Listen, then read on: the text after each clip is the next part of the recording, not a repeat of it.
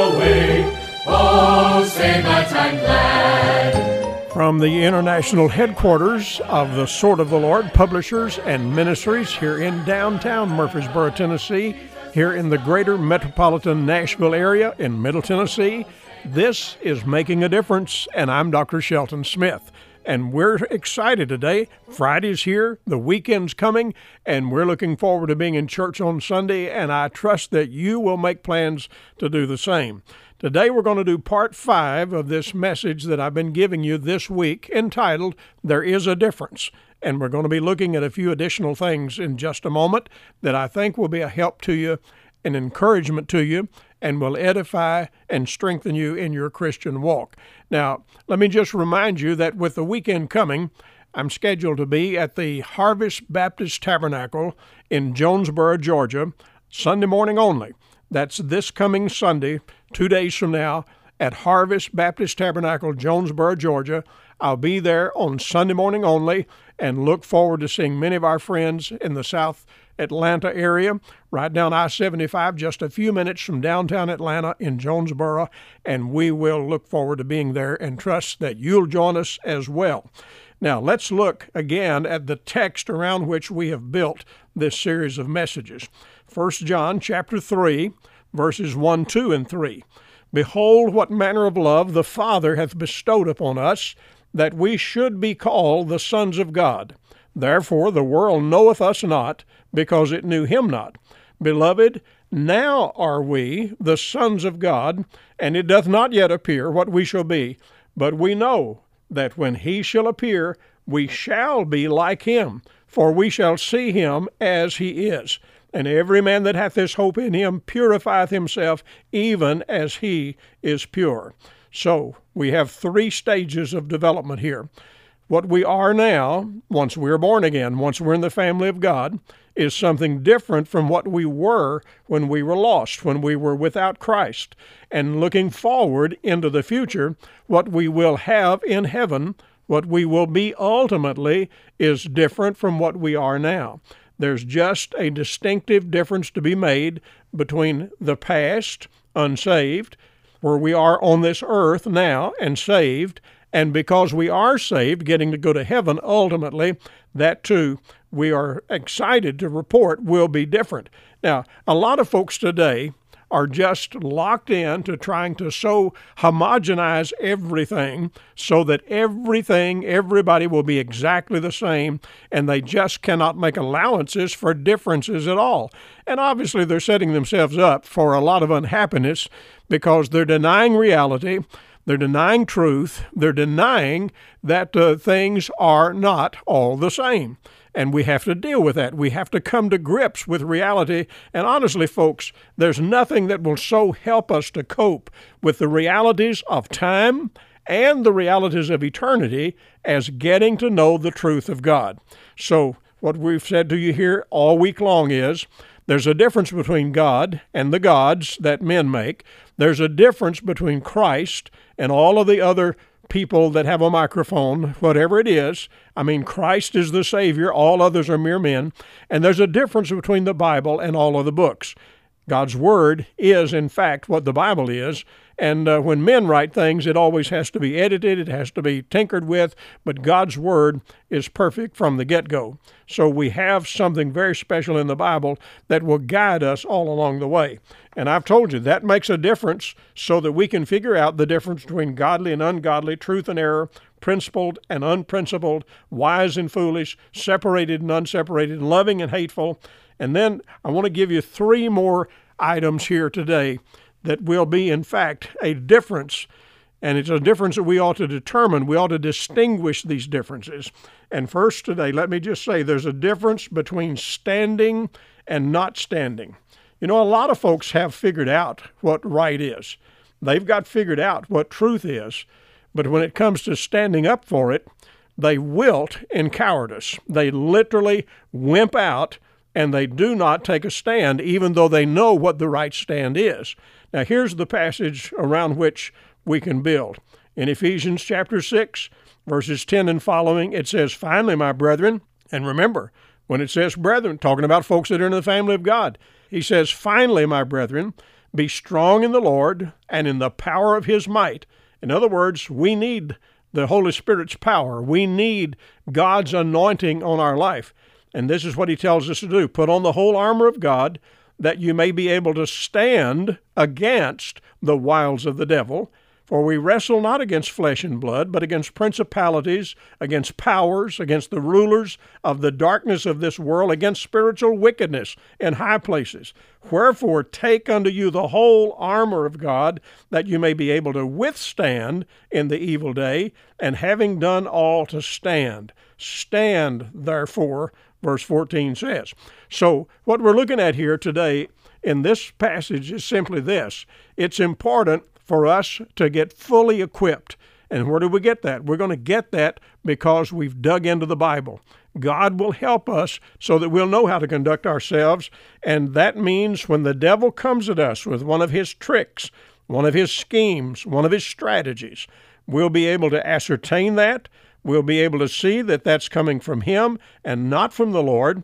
And the Bible says here, if we'll get fully equipped, then we will be able to stand against the devil. That means there is a difference. The devil's one thing, God is another, and whenever the devil comes at us, we need to stand up to him. Now remember, the Bible says in another place, resist the devil, and he will flee from you. Now sometimes we think, and I've heard people make such a to-do about it, you'd think that the devil is totally invincible, but what God tells us is we have the strength through him to be able to deal with the devil. And he just says, resist. That means put up a fight. Don't let the devil lead you by the nose down the trail where you don't need to go, but instead resist him. Put up the necessary fight, and when you do, the devil will be the one wimping out. He'll be the one that'll be saying, well, I think I better go on down the road. And he will. The Bible tells us he will flee from you. And we need to understand, though, we're not dealing here with someone who doesn't have the power. I mean, the devil has the wherewithal to make life miserable for us, and we need to understand that. But God's power working through us is greater than the devil's power. Again, remember, there's a place in the Bible that says, greater is he that is in you, talking about the Spirit of God, than he that is in the world, talking about the devil. So he tells us here to take the whole armor of God so that we can stand and withstand. That is, whatever pressure comes, however often it comes, we'll just stand and keep standing. That's withstanding. And then he says, and having done all. I mean, that means when you're a teenager, you're a young adult, you're a senior adult, when you have done everything that there is to be done, and you come down to the end of your life, he said, having done all, just keep standing. And dear friends, if you and I stand, there's certainly benefit that comes from that. And if we do not stand, then the devil gets his way. There is a big difference between standing and not standing. And in these days, listen, we need God's people to be standing up all across the land. We literally need a bunch of folks on their feet doing the business that God would have them to do. Now let's look at a second thing here. There is a difference between vision and blindness. And I refer you here to Matthew 13, where the disciples asked the Lord, why are you talking to this crowd and using parables to do so? And Jesus basically said, they've got eyes to see, but they're not really seeing. They've got ears to hear, but they're not really hearing. What's he saying? Well, he's saying that they're spiritually blind and spiritually unable to hear, spiritually deaf. Now, what we're looking at here is, he says, this people's heart is waxed gross. Their ears are dull of hearing. Their eyes they've closed, lest at any time they should see with their eyes and hear with their ears and should understand with their heart and be converted. But he says, listen to this, verse 16, but he says, but blessed are your eyes, for they see, and your ears, for they hear. I say unto you, many prophets and righteous men have desired to see those things which you see, and have not seen them. So he's saying to us in this passage, seeing and really seeing is vastly important. A lot of folks have just got their eyes closed, or they've gotten something in their eyes and their eyes are blinded so that they cannot see. And I'm telling you, humanism is blinding. Secularism is blinding. Atheism is blinding. It really blinds you to all of the realities that you need to grasp in your life. It blinds you about things here in time, and it blinds you about things that are related to eternity. There is a huge difference between having vision and seeing the things that the Lord wants you to see, and at the same time, glancing over here, we see people that are just, it's like their eyes are sewn shut. They're blinded to the truth. They're blinded to right. They're blinded to the realities of God, and the result of that is not good. If a person is blind, they're always stumbling around, trying to find their way because they cannot see, and they get hurt a lot simply because they're blind. It's one of the most remarkable things that we have physical sight. And it's one of the most remarkable things that you can imagine when you have spiritual sight as well. A lot of folks, I've heard it over and over again. You talk about things that are sin, you talk about things that are wrong, you talk about things that people ought never to do. And I've had people say to me, I just can't see it. I just can't see it. Well, I understand why they can't see it. You got to get your eyes open, and you've got to get spiritual eyesight if you're going to see the realities of this. A lot of people think they can drink or they can do all kinds of drugs. Just get into anything and everything. They can be immoral, and it's just like, hey, it's what I want to do, so if I want to do it, it's okay to do it. No, it's not okay, because whenever we get into those things, it's like we're walking blindly. And the Lord says to us, we need eyes that really see. We need to have eyesight that will show us what we need to see, and we'll step in a lot less potholes. We'll have a lot less hurt if we have spiritual eyesight. Now, one more thing. There's a difference between happy and unhappy.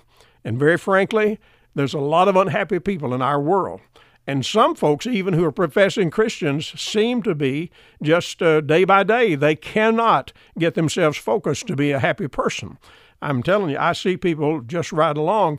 I don't think they're happy unless they're unhappy. They seemingly have to have something going wrong, something not right in their life, something they can complain about, something they can fuss about, and so they fuss about this and that and whatever, and they are all time fussing with people that are around them, and then they wonder why they don't have friends. Well, folks, I'm telling you, the joy of the Lord is our strength. The Bible tells us that. The Bible also tells us that the fruit of the Spirit is love, joy, peace, etc.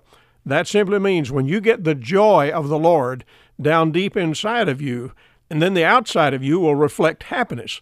I know happiness is circumstantial, and there is a difference between joy and happiness. There's things that happen outside of us. In our environment, there are things happen. In our circumstances, there are things happen that we're not happy about. But in the midst of it all, you can have the joy of the Lord down deep inside of you. And I probably should have worded this way. There's a difference between joy and not having joy, or even between joy and happiness. There is a difference. And whenever you and I have the joy of the Lord deep inside of us, then the happiness can be expressed to other people and with other people. We can have a happy existence and a happy atmosphere around us if we have the joy of the Lord working in our life.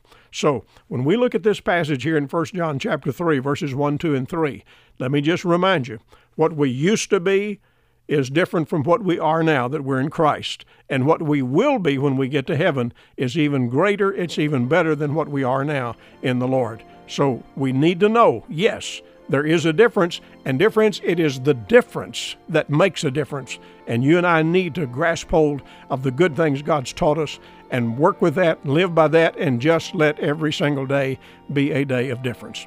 Well, it's been a joy to be with you again today and all week long. Write me a note. I'd love to hear from you. Dr. Shelton Smith, P.O. Box 1099, Murfreesboro, Tennessee 37133. The email address is radio@swordofthelord.com. Well, I hope you have a great weekend. Go to church on Sunday. We'll be back here Monday, Lord willing. God bless you. Have a good rest of the day and a great weekend. Goodbye for now.